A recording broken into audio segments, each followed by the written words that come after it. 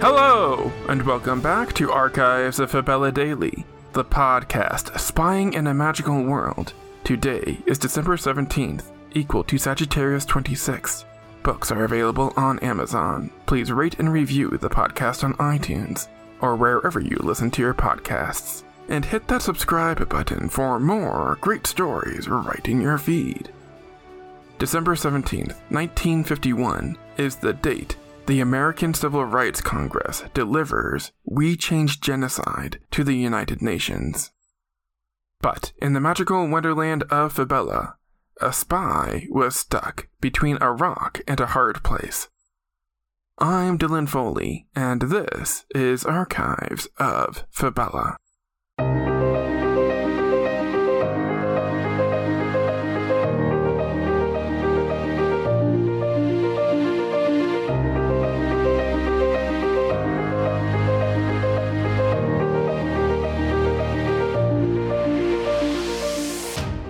Beyond our world, there is love.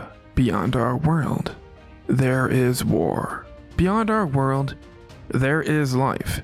Beyond our world, there is Fabella. Sagittarius 26th, 5951, FY Fabella year, equal to December 17th, 1951, AD Earth year. It's the Resurgence Age in Fabella, a period when the Second World War is being fought as an alliance of rebels tries to reclaim the world from a devious empire. Hey, if it's not broke, don't fix it. The only nations freed from the bloodborne control are the Republic of Fantasia, Elpis, and the Shiba Union. On Sagittarius 26th, the nation of Sirencaster, the Brazil of Fabella, becomes the newest nation freed from imperial occupation. But there's a problem. The royal Cardoso family, in charge of Sirencaster, decides to abstain from the war to rebuild their country. This doesn't sit well with the leaders who just sent their ragtag armies to liberate Sirencaster. And now, when they need one of the largest countries in Fabella to step up, they're just going to back out.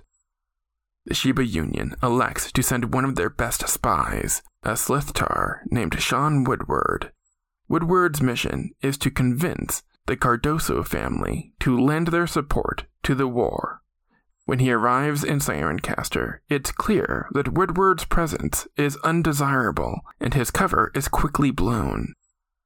To carry out the mission, he recruits a mermaid named Marina Lobo to seduce Prince Cardoso into providing support for the war effort. Marina agrees to help. She and Woodward begin working together to use Prince Cardoso to prompt King Cardoso into fighting in the war.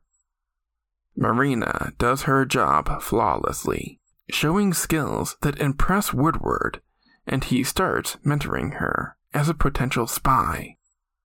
Everything is going great until Woodward is apprehended by Sirencaster authorities and jailed.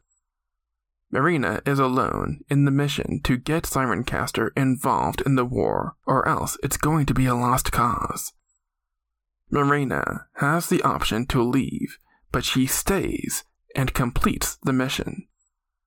Thanks to her whispering sweet nothings in Prince Cardoso's ear, King Cardoso commits to fighting in the war. Marina isn't finished yet. Once Sirencaster sends soldiers to the war front, she breaks Woodward out of jail and gets him back home to the Shiba Union. Marina Lobo goes on to work for the Shiba Union as a spy for the remainder of the war. She is instrumental in the background of several big turning points in the war, and a true heroine who helped restore the magical world to its former glory.